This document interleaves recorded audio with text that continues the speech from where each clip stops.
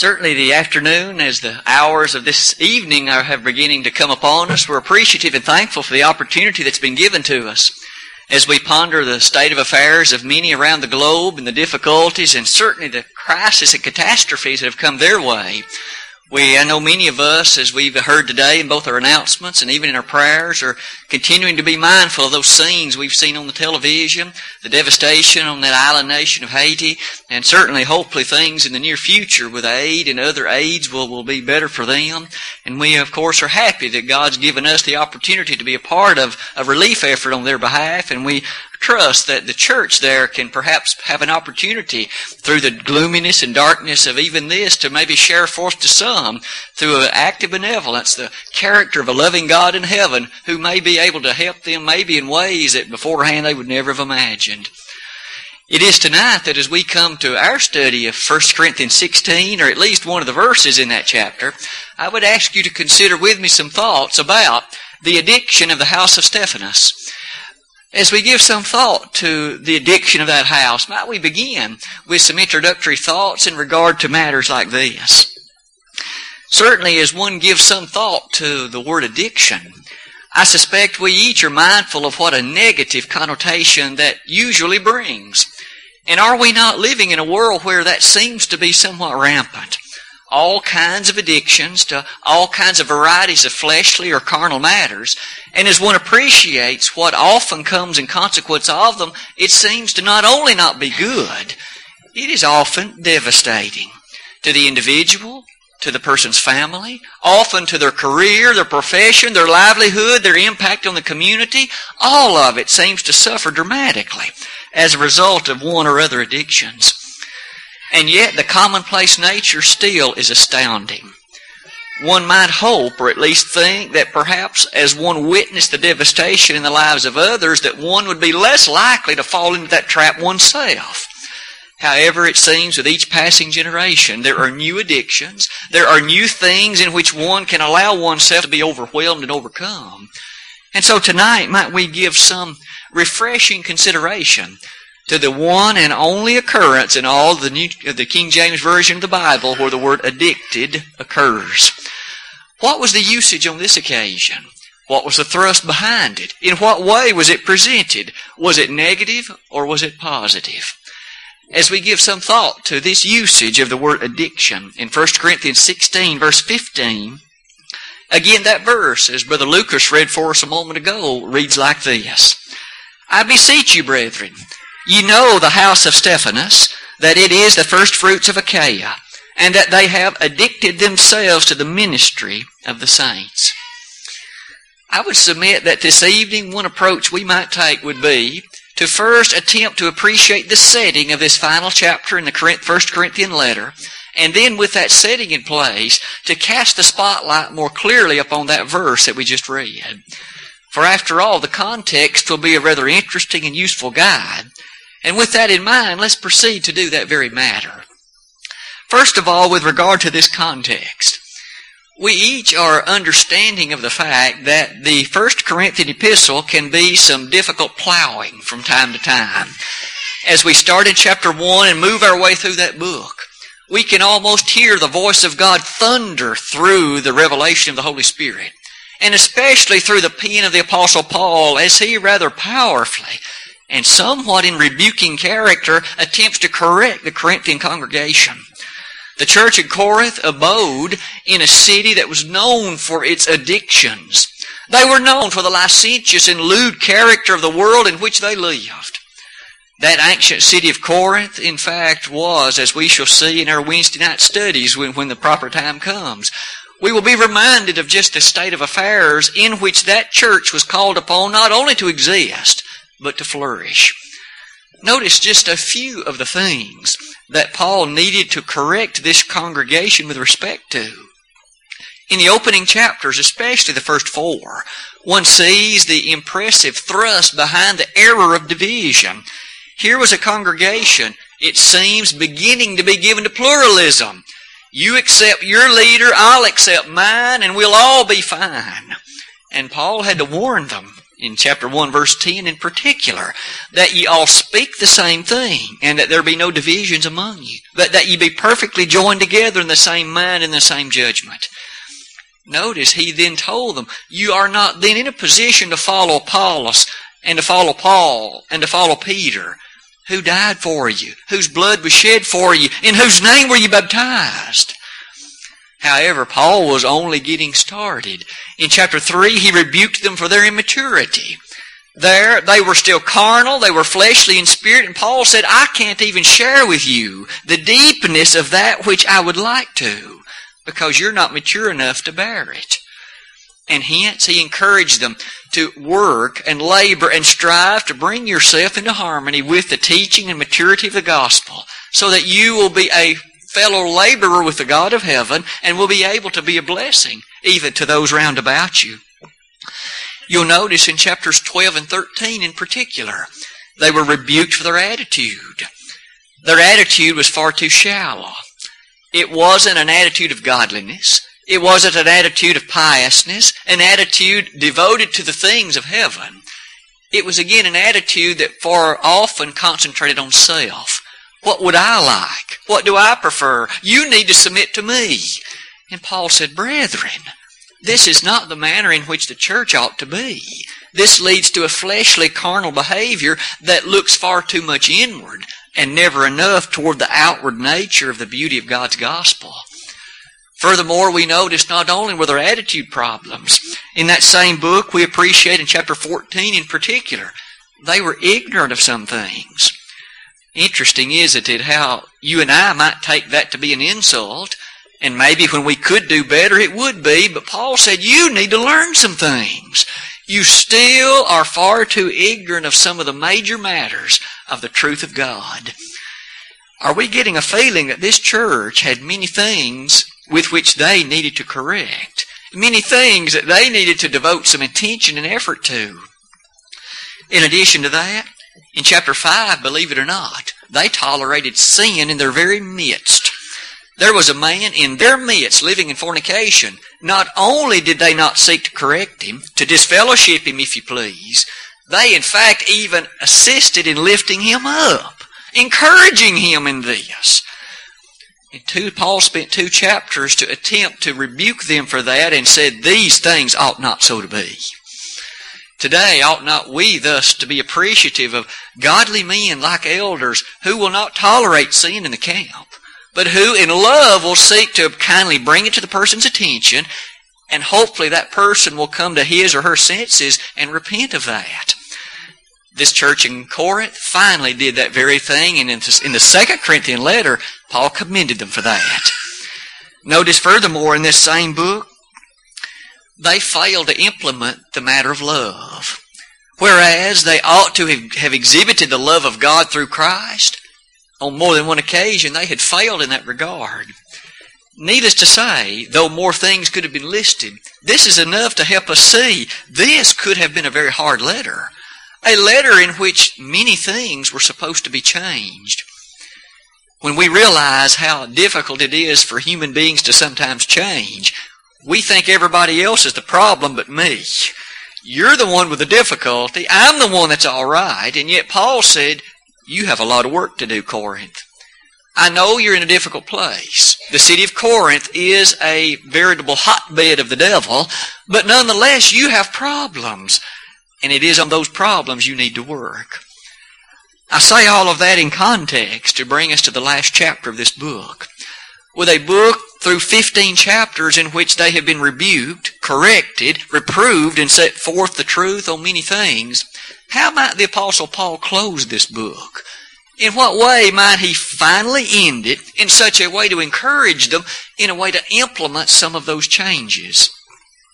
Let us come to the 16th chapter of the book and just note in passing the way in which he chooses to end this book. On a number of occasions throughout the closing verses, Paul sends very warm and cordial greetings and salutations to these people. Not only does he send it, he gives the names of many who were with him, who were also sending greetings to these people. As you begin reading in verse 15 in particular, You notice with me that there is a mention of the house of Stephanas. Furthermore, you'll notice that in verse 17, he says, I am glad for the coming of Stephanas and Fortunatus and Achaicus, for that which was lacking on your part, they have supplied. Might we at least take note that as Paul closes the book and sends these warm greetings, as difficult and as direct as Paul's message to them had been, he had not given up on them. You and I might have noticed with a list of problems that long, maybe there's no hope for this church. Maybe it'd be better if it just withered and died. Maybe it'd be better if those folks just gave up. Paul didn't feel that way. In fact, he had the great encouragement that his message, sent of course by the Holy Spirit, would fall into some hearts who, though a bit resistant at first, would come to realize the truth and love embedded in it, and would finally give their lives over to the truth that they had been taught. Thankfully, that's exactly what happened. And you and I are blessed today with the book of 2 Corinthians as a testimony to that very thing. Interestingly, as you note near the close of that chapter 16, the title of tonight's lesson focuses on that gentleman and his house, whose name was Stephanas. I beseech you, verse 15, brethren, ye know the house of Stephanas, that it is the firstfruits of Achaia, and they that have addicted themselves to the ministry of the saints. Paul made a special mention of the house of Stephanas. That gentleman is not mentioned very many times in the New Testament. In fact, very, very few. But yet what is said of him is a rather high complimentary note. For on this occasion, Paul made this statement, beseeching with respect to the house of Stephanas that it was the first fruits of Achaia. You and I might ponder what it means to have stated that it's the first fruits of Achaia. In fact, as the Roman letter drew to its conclusion, a similar statement there was made about the household of Stephanas. In particular, as one notes Romans 16, verse number 5. Achaia. As we think about the geography of the ancient world, and to some extent the geography still of that part of the world, in your mind's eye, if you can picture the country of Greece. I realize as you think about Italy, it of course is shaped like a boot. And as you move just to its west, or rather to its east, and you appreciate across the Adriatic Sea, the next country is that of Greece. With regard to Greece, it was divided into two major sections or parts. On the north was Macedonia. And in our study of Acts, we noticed many references as Paul traveled through Macedonia, such as to the church in Philippi, to the church in Thessalonica, and some other congregations like Berea. That was the northern district or section of Greece. The southern section was known as Achaia. And here again, Paul mentions the first fruits of Achaia. Interestingly, as one gives some thought to that lower section, one of its principal cities was Corinth. Of course, the very city to which the 1 Corinthian letter was addressed. And hence, as Paul made reference to Stephanas and that house, they apparently were some of the first converts in that Achaean region of the country of Greece. That alone is rather significant, isn't it? The first converts, they were somewhat standing by themselves or standing alone. As Paul on that second missionary journey came to that area, it would thus seem that the household of Stephanas were among the first who received the gospel, who responded in faith, and who in love proceeded to cling tightly to the very truth that God had revealed. That's a rather beautiful consideration, isn't it? Though many in Corinth were such that the church was not all that it should be, nonetheless there was Stephanas, who had clung tenaciously to what God had revealed, and who was the first fruits of Achaia, and still the one to whom Paul here sent the very dearest and kindest of greetings. Remarkably, we see in that very passage that ye know the house of Stephanas. The church in Corinth knew about this man. It was not as if Paul needed to tell them who he was or remind them of his stature. Paul says, you know him, and you know his house. You know that for which he stands. Perhaps as a side lesson, we can even be reminded today, do those far and wide know about your house and mine? Do they know that for which we stand? Do they know what kind of house we have? Are they appreciative of the fact of the things that we will not do, and also of those matters that we will defend even if it costs our life? It would seem Stephanus had that kind of reputation, and his house had that kind of bearing. With regard to the house of Stephanus, Paul goes on to say this: they have addicted themselves to the ministry of the saints. What did Paul mean by that? What kind of addiction then did this house of Stephanus have? I would submit that perhaps to the remainder of this lesson, we can give some thought to what is at the bottom of that very slide. We find in 1 Corinthians chapter 1 that Paul personally baptized Stephanus. He apparently in that baptism introduced these into the very nature of the body of Christ. That does bring us, though, to this addiction. We mentioned earlier how negative, bad, destructive many addictions in our world can be. What kind of addiction was this one? You'll notice the language is very critical. Paul says that these had addicted themselves to the ministry of the saints. I mentioned a moment ago that this is the one and only occurrence in all of the King James Bible in which the word addicted occurs. You'll notice in the Greek it literally means to be appointed, to be arranged, or to be set. And hence, if you're reading in the American Standard Translation, for example, the latter part of verse 15 will read as follows: they have set themselves to the ministry, or to minister unto the saints.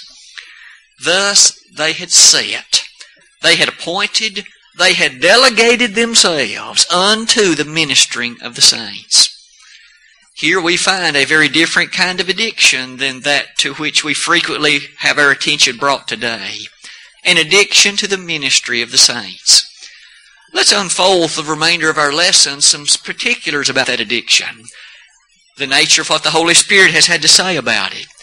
To do that, I would invite just a few more moments of your attention as you think about some of the other kinds of addiction that we see today, for that will give us an even greater contrast between these kinds of addictions and the one spoken of here with respect to the household of Stephanus. A list of some of the addictions that you and I so often see today would perhaps take us to midnight or more. Addictions are rampant about us. We see them on so many occasions. Our youngsters who attend college can now be schooled in psychology in such a way that they can identify, work with, and help counsel those who suffer under addictions. In fact, there are so many of them that now there are specialties in various regions of addictions. One can specialize in geriatrical addictions. One can specialize in organizational addictions. One can specialize in a whole host of other varieties as well. As you give some thought to just this brief listing that I have made, it nonetheless may springboard in your mind to so many others as well. Alcohol. We are well aware that we live in a world so often overcome with alcoholics. Not just those who drink from time to time, for even that's bad enough, and even that's sinful, but those who have come to the point of being addicted to this in such a fashion way that it rules and leads their entire life. They quickly, if allowed to themselves, will destroy their marriage, their children, their income, their profession, everything for one more drink, one more bottle, one more opportunity to become inebriated in that way. Alcoholism. There's a nationwide organization, Alcoholics Anonymous, that will aid and provide some degree of support to help a person who wishes to do so try to get out of this addiction, to finally overcome and withdraw from it. Some of the stories that you and I may read, in fact, will stretch the mind to imagine the destruction that can come on a family as they suffer beneath the load of alcoholism. And of course, we know that addiction is such that the Scriptures condemn the social taking in of that beverage, both Old and New Testaments alike. In Proverbs 20 verse 1 we read, "Wine is a mocker, strong drink is raging, and whoever is deceived thereby is not wise." In Ephesians 5:18, the inspired apostle, the same peerless apostle Paul, on that occasion said, "Be not drunk with wine, wherein is excess, but be filled with the Spirit." In 1 Peter 4 verse number 3, we have the especial condemnation of drinking as it occurs with regard to the exact Greek word therein appearing. As we give some thought to the thrust behind what that word involves, may we notice that more than one Greek lexicographer has identified that Ephesians 5:18 word methusko as to begin to be softened. That is, the first drop of drink until the last one. Paul wasn't just condemning the final state of total inebriation. He wasn't he, condemning anything that leads to any lack of the capability of judgment that God has given us. And certainly, even ethyl alcohol in the minutest matters will lead to the rendition of failing to have good judgment, sober and sound appreciation.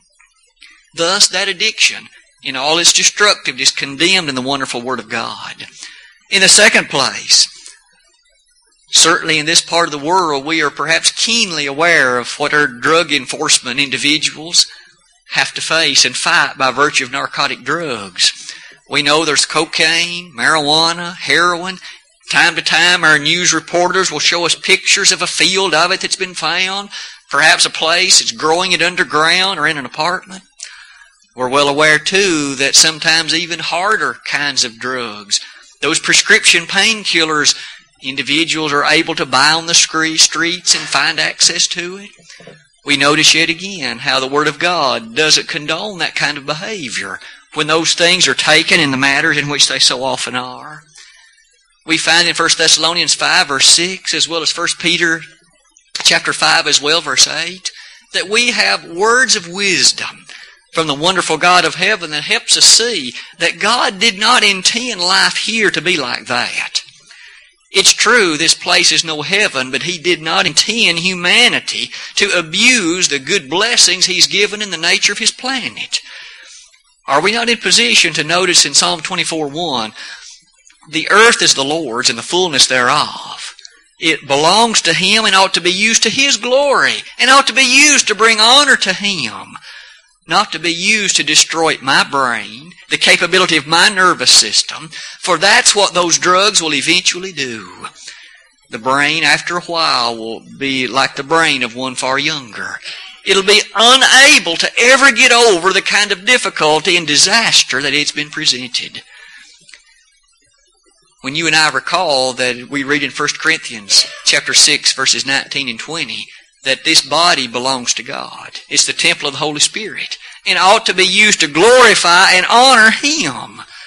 Thus, who could think in the right mind about destroying the brain, the nervous system, or any part of the body by taking in these destructive things? When used rightly as a medicine, they have their appropriateness. When they're abused in the way, by way of addiction, it has gone far too much, hasn't it? In the third place, gambling. The world in which we live seems to enjoy very much the instantaneous element of gambling.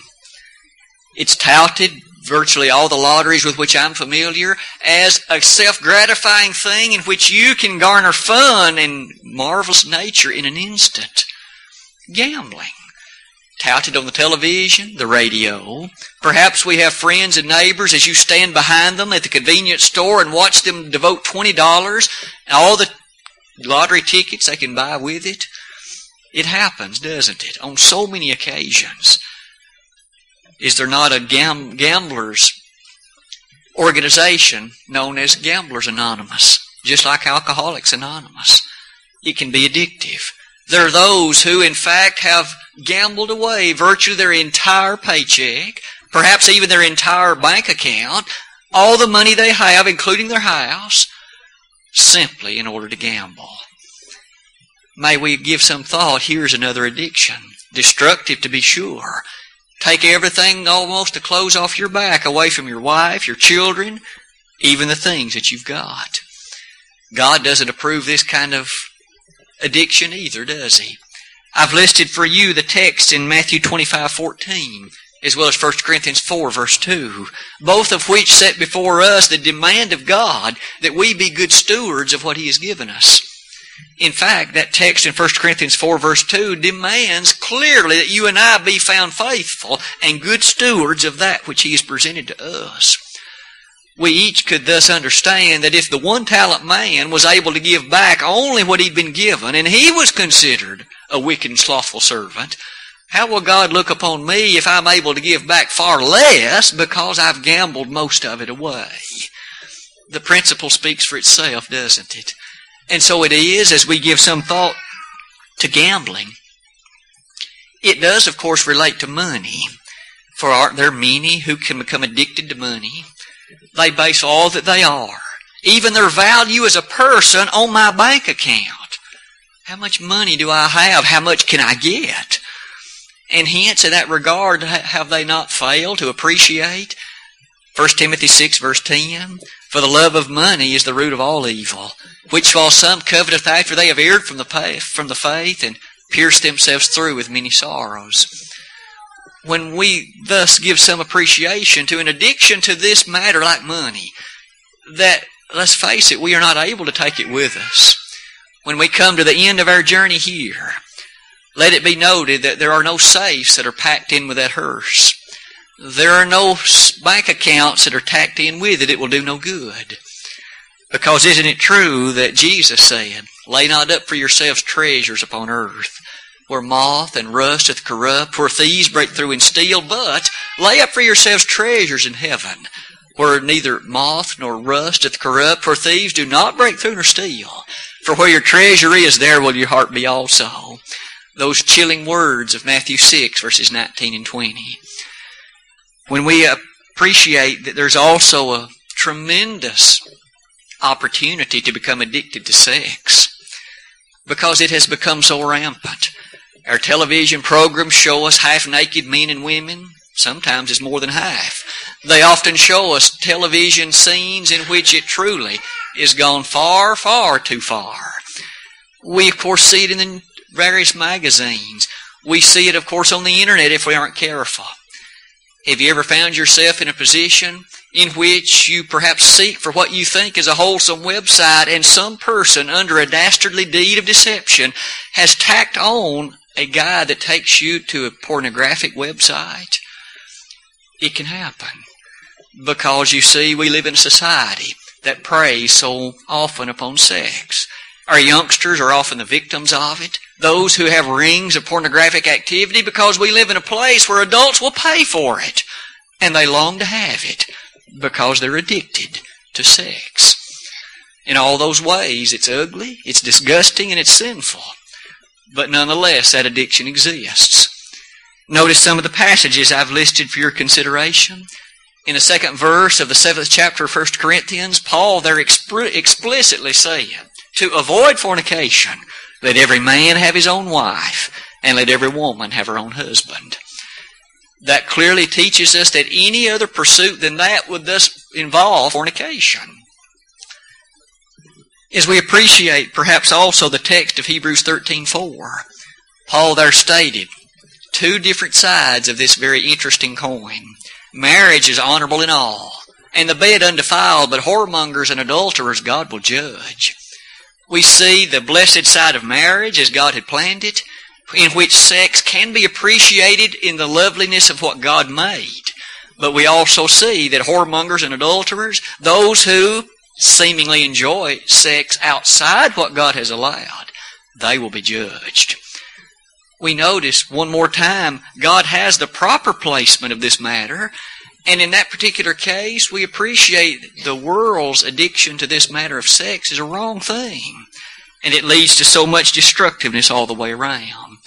There are those addicted to recreation and entertainment. They live their life for the next opportunity to be entertained, for the next ability to enjoy recreation. As often as we have noted in the Bible that recreation in its place is wholesome, it's good, it in fact seems to revitalize and refresh the body. But there are those who, of course, have taken that too far. They have failed to understand that life here is more than the body. For isn't it true that we read in 1 Timothy 4:8 that bodily exercise profiteth little, but godliness is profitable unto all things, not only that which is here, but also that which is to come. Hence, we perhaps can think twice as we give thought to those who are so addicted to recreation that they ignore the other duties of life. Maybe their work, maybe their wife, maybe their children, maybe the other duties that should go along with a proper and organized lifestyle. Certainly a life in which they may have ignored godliness and all that goes with it. Have you known of someone who would prefer to be fishing or on a golf course than at Bible study on Sunday? Can you think of those who find it far more attractive to involve themselves in some other activity than to be present at the services of the church? It might be that they be nations, but it could be. Might it also be noted in terms of the gratification of self? Perhaps as much as any other, this one is becoming more prominent and more prevalent, isn't it? Where we live in a world in which it's my right to have what I want, when I want, the way I want it. And you have no right to tell me otherwise. Though our founding fathers never dreamed of any such thing, there are those who are reaching perilously close to interpreting our Constitution almost to say that. And if it comes to that point, what kind of laws will we then have? You see, there must be a recognized appreciation that some things are not my right in the interest of humanity, and in the interest certainly of what God has revealed. Notice what we've said earlier. Those who, of course, engage in things like homosexuality or some of these various kinds of pornography we discussed. Can you imagine now we're living in a time where a lawyer will claim it's his right to do that? Do we not live in a free society? Freedom of speech, freedom of activity? Should he not be able to do that? You could just imagine a lawyer arguing that and winning, when it would be unthinkable for anyone knowledgeable of the sacred text, the awareness of what life here ought to be, and the responsibilities that God attaches to what's going to happen hereafter. You see, addictions in so many ways are destroying this nation and this world. Isn't it somewhat refreshing to hear Paul speak about a good addiction, one that we've seen here in the 16th chapter of the 1 Corinthian letter? Perhaps it is in regard to that. Let's now turn back and see what this addiction of the household of Stephanas really was. The ending part of verse 15 again says that they have addicted themselves to the ministry of the saints. As we give some thought to this addiction and to some of the details that I have asked us to consider, you'll notice that the household of Stephanas, as we notice especially in verse 17, had been involved with even supplying Paul with some of the needs of his ministry. Would you notice again the reading? I am glad, Paul wrote, of the coming of Stephanas and Fortunatus and Achaicus, for that which was lacking on your part, they have supplied. We thus learn that Stephanas had a role to play in providing the Apostle Paul with some of those things that he made use of as he involved himself in the spreading of the gospel. You'll notice with me what a wonderful compliment that was to not only Stephanas, but also Fortunatus as well as Achaicus. We can see that Stephanas took upon himself in a day in the long ago where there wasn't nearly the easiness of some of the things we appreciate. And yet Paul said that Stephanas came to him. This was long before the days of buses, long before the days of airplanes and cars, long before the days of the easy kinds of transportation we would imagine, and yet we appreciate Stephanas in some way came to Paul and supplied his needs in regard to the work of the ministry. Isn't that a wonderful consideration? A high compliment indeed to this gentleman named Stephanas, and also to the household of apparently which he himself was a part. As we appreciate that dedication and the personal visit that he made to Paul, we each can understand certainly in that day it required dedication, devotion, a commitment to that for which Paul stood, the truth of God. And that is a high challenge for each of us today, isn't it? For would that be a wonderful case if the world were addicted to that? Wouldn't it be fantastic if you and I knew so many who were addicted to the ministry of the saints? Addicted in such a way that they enjoyed and fervently pursued it, that it was a fact of the matter for their livelihood and what they considered so dear and so very special. You see, that's a very positive kind of addiction. not nearly like those negative ones we saw a moment ago, that harm the very nature of the fabric of society, that harm the very thing upon which the bedrock foundation of integrity that this nation once had. It might certainly be noted that there are others in the New Testament who are spoken of in ways much like this. I've listed but 3. But can we perhaps give some thought to Gaius? The book of 3 John, it's only a 1-chapter book, but in that book of 3 John we find Gaius so highly complimented. Specifically in verses 5 and following, it was therein said that whatever he had done to strangers, he had done for the cross of Christ, and he had done it for the defense and character of the gospel. So many he had apparently helped along their way in terms of coming to know the Lord. So many that he had challenged by his example of love and his example of faithful character. Gaius, you see, had also been a marvelous example of being addicted to something that was good. Perhaps another example would be Epaphroditus in Philippians chapter 2. Here's a gentleman who had come to the point of death. He was on the brink of death, and Paul, in fact, in writing, made note to the Philippian congregation that their concern for him was well-founded, because indeed he was sick, nigh to death. However, God had blessed him, Paul said, and furthermore, this Epaphroditus had been such a great aid to Paul in his ministry, because he had been able to accomplish what others had been unable by virtue of the distance to do. Speaking about that matter of distance, you and I might find ourselves in that position from time to time. The gospel needs to go to Russia, and to India, and to Singapore, and to any other nation that you and I might name. It might be you and I are not in a position to be able to go there for one or other various reasons. But there are those who have taken the liberty and have taken upon themselves to work in that way. May you and I be like Stephanus. May we be like Achaicus and Epaphroditus and Gaius. May we help them in what way we can, encouraging them financially, encouraging them in other ways by prayer, perhaps by occasional letter of encouragement. And may we be thankful for those letters of update that they send us so that we can be more apprised and more aware of the things that are going on. When you and I are able to help in ways like that, at least in a sense, we too are being addicted to the work of the ministry. And maybe that brings us to one final example. We come to Onesiphorus, mentioned in 2 Timothy chapter 1. Onesiphorus seems to have been a very interesting individual. When we read of him, Paul simply says this of him: he was not ashamed of my chain. He apparently even entered into prison to be of some assistance to Paul. He was not ashamed to be identified with the very man who was in prison because of his faith. Onesiphorus joined himself to Paul, providing encouragement, sustenance, provision, and strength. And in so doing, Paul highly made note of how much he meant to me. May we be aware today the addiction of the ministry, spoken of Stephanus in 1 Corinthians 16, is perhaps an addiction that you and I could seek to more thoroughly embed in our hearts. For isn't that a wonderful addiction?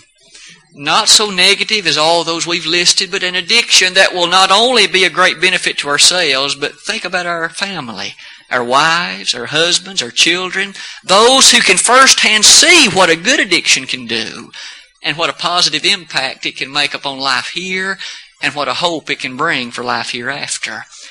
Certainly drugs can't do that. Sex won't do that. Money won't do that, for they don't stretch beyond the grave. But we notice things embedded in the truth of God do. And when we have based our hope and our reward upon that, we can be well apprised of the text of Revelation 22:12, when therein we read that God will reward to every man according to his works. So what have our works been? Have we been addicted to the ministry of the saints? If so, our reward will be in response to that addiction. And what a wonderful reward it will be. On the other hand, the sadness of thinking about those addicted to these other things, if they don't repent, and if they don't make some changes prior to their departure from the fleshly scenes of this life, what predicament will they stand in then? I think we each know the answer to that question. For God has made it all too plain in the sacred Scriptures, hasn't He? And perhaps that brings us to the closing thought of the lesson tonight. Addiction, like we've studied tonight, challenges all of us to appreciate the importance of ministering and serving the saints. Are we serving the church, all of us, in the way that God has allowed us to, in the way we can? Or are we holding back? Are we reserving our addiction for something else, or someone else, or perhaps some other matter that we should leave in our past? Tonight, where do you and I then stand in that? These matters that we've studied about the addiction of the household of Stephanas stand so opposed to the selfishness that we have seen in those negative addictions. Isn't it true? All of them we've studied are based in some way on selfishness. What I want, what I prefer. Don't really care what you want. It's what the world tells us. It's my business. It's my goal. It's my objective. It's my pursuit. And you don't need to get in my way. God has a very different message than that, doesn't He? Certainly we need to have appreciation for the stumbling block we can place before others. Paul said in 1 Corinthians 8:13, I will eat no meat while the world standeth, if it makes my brother to stumble. He had such consideration for those who were his brothers and sisters in Christ that he wanted to personally do nothing that would present a stumbling block to them. In so doing, did he not tell the Philippians in Philippians 2, verses 3 and 4, that they were to look upon the things of others with a view not to steal them, but to encourage them in the ways that were good? And so it is tonight. Where do we each rank our addictions? Are they on the side that's good, or are they on the side that's negative? If you find the need in your life to make some changes with regard to the ones that are negative, to eliminate them and replace them with ones that are good, God could help with that. In fact, He wants to help with it. Christ has promised He will help with it. And so tonight, if we could be of assistance in a public way, follow the example of Stephanas and be baptized into Christ, 1 Corinthians 16. If tonight we could assist you in doing that, it has prerequisites of belief, repentance, and confession. If you become a Christian in that way, but no longer are a faithful one, come back to your first love. For we'd be honored to be of assistance as we pray with you and for you. We would only ask you, let us know in the ways we could be of assistance while together we stand and while we sing.